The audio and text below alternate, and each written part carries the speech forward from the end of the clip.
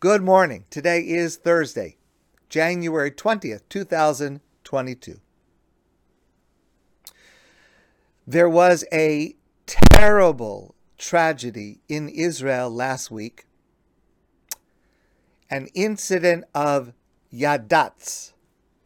Yadatz is short for the Hebrew phrase Yeri Du Tzadadi, which in English is known as friendly fire.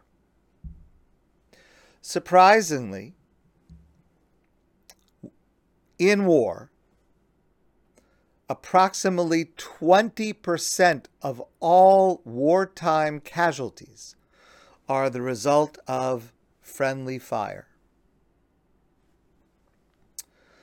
With friendly fire, the dead are victims, but the shooter, of course, is also a victim. Last week, two commanders, Major Ofek Aharon and Major Itamar El-Harar, they were patrolling with two other soldiers, and they were patrolling specifically because someone had been stealing military equipment from their base, so they were patrolling. And another soldier, who has only been identified as Officer N like Nancy, but that's not his name, obviously, Officer N. Apparently, he saw four strangers. They were not wearing helmets, and he thought that they were terrorists. And he shot first.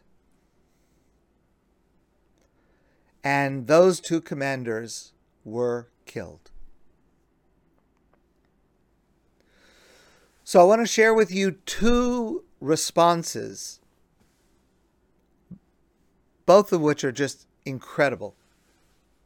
The first, I want to share with you part of an article written by Gil Troy, who many of us know and more of us know of. And he wrote this in the Jewish Post.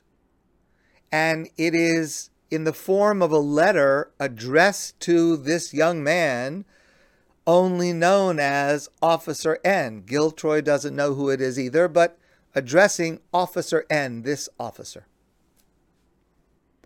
And he wrote to him, "Your next mission is working through this trauma. Do not let this split second derail your entire life. Everyone must learn not to define ourselves by our worst moments. Admittedly, yours is worse than most. But keep in mind, Israel's first general, Mickey Marcus, was killed by a sentry. 24 soldiers were killed by an Israeli Phantom fighter jet in Lebanon in 1982. 5 soldiers were killed in Gaza in 2009-2014 by Israeli tanks. Considering the chaos, the fear, and the threats our young heroes face, and the firepower we give you, only your extraordinary training prevents even more catastrophes. I beg you, face your mistake, but don't define yourself by it." Then Gil says he was never a soldier, but he consulted with someone who has years and years of experience. Lieutenant Colonel Eliav Dickstein served as a commando for 13 years, and asked him what he would say to this Officer N. Eliav said, "If I were your commander, first I would hug you tight and cry with you. And then he would say, Am Yisrael, the Jewish people, and I have been so proud of you, Officer N, until now, appreciating the many nights you invested and the many risks you took to protect Israel's citizens. Despite this tragedy, we remain proud. We, the entire unit, are with you. We will get through this together because I, stand with you and understand what you tried to do. Giltroy goes on to say, of course, let's remember who remains most guilty for your predicament. The thieves, who the other soldiers were trying to catch. Our many enemies and their enablers. You should be in college worrying about exams, not in countries sweating bullets. Instead, haters compel you to defend Israel's existence second by second.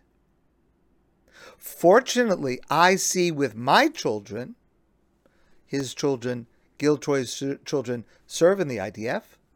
Serving our country is also good for your soul. It develops character. I hope the Army keeps you in command, granting you many more seconds of service to drown out this horrific millisecond. And I hope you accept that challenge. What an amazing lesson. And as Giltroy says, it's a lesson that applies to all of us in different situations. Of course, hopefully not as dramatic and traumatic as this one. But the idea behind it applies to all of us as we face the worst moments of our lives. But now I want to share with you something that is, if possible, even more remarkable and perhaps even more challenging. Sivan Rahav Meir did an interview with Or El-Harar, the widow of Major Itamar Harar. And she wrote about this interview. It was one of the most deeply moving answers that I ever received to an interview question. Please listen carefully. So she spoke to Or about how she met her husband. They got married in a small Corona wedding. No catering, no wedding hall, but the most important thing, the groom was there. That's what Or said. She talked about his character. He made me feel that every minute with me was the most precious thing in the world.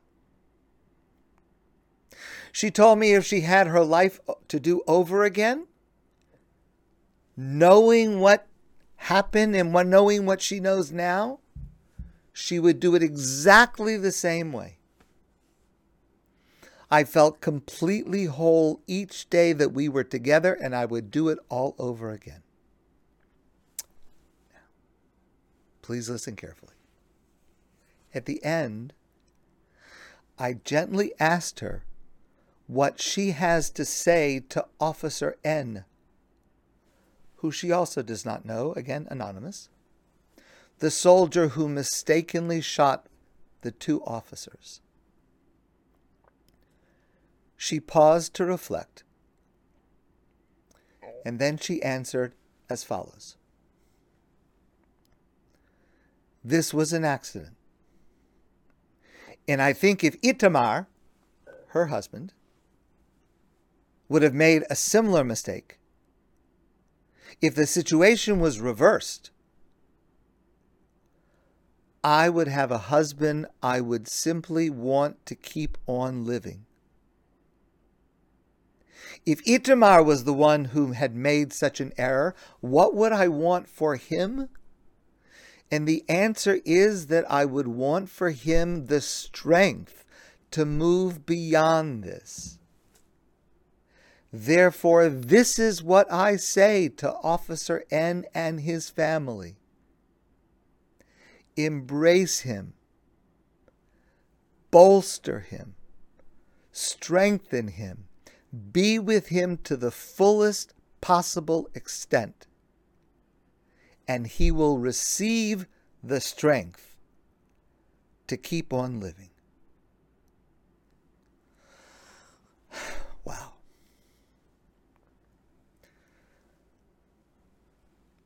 To truly fulfill Ve'ahavta l'reacha kamocha, love your fellow as you love yourself. That means to love and to want to be loved. That means that I behave towards you the way I would want you to behave towards me in the same situation.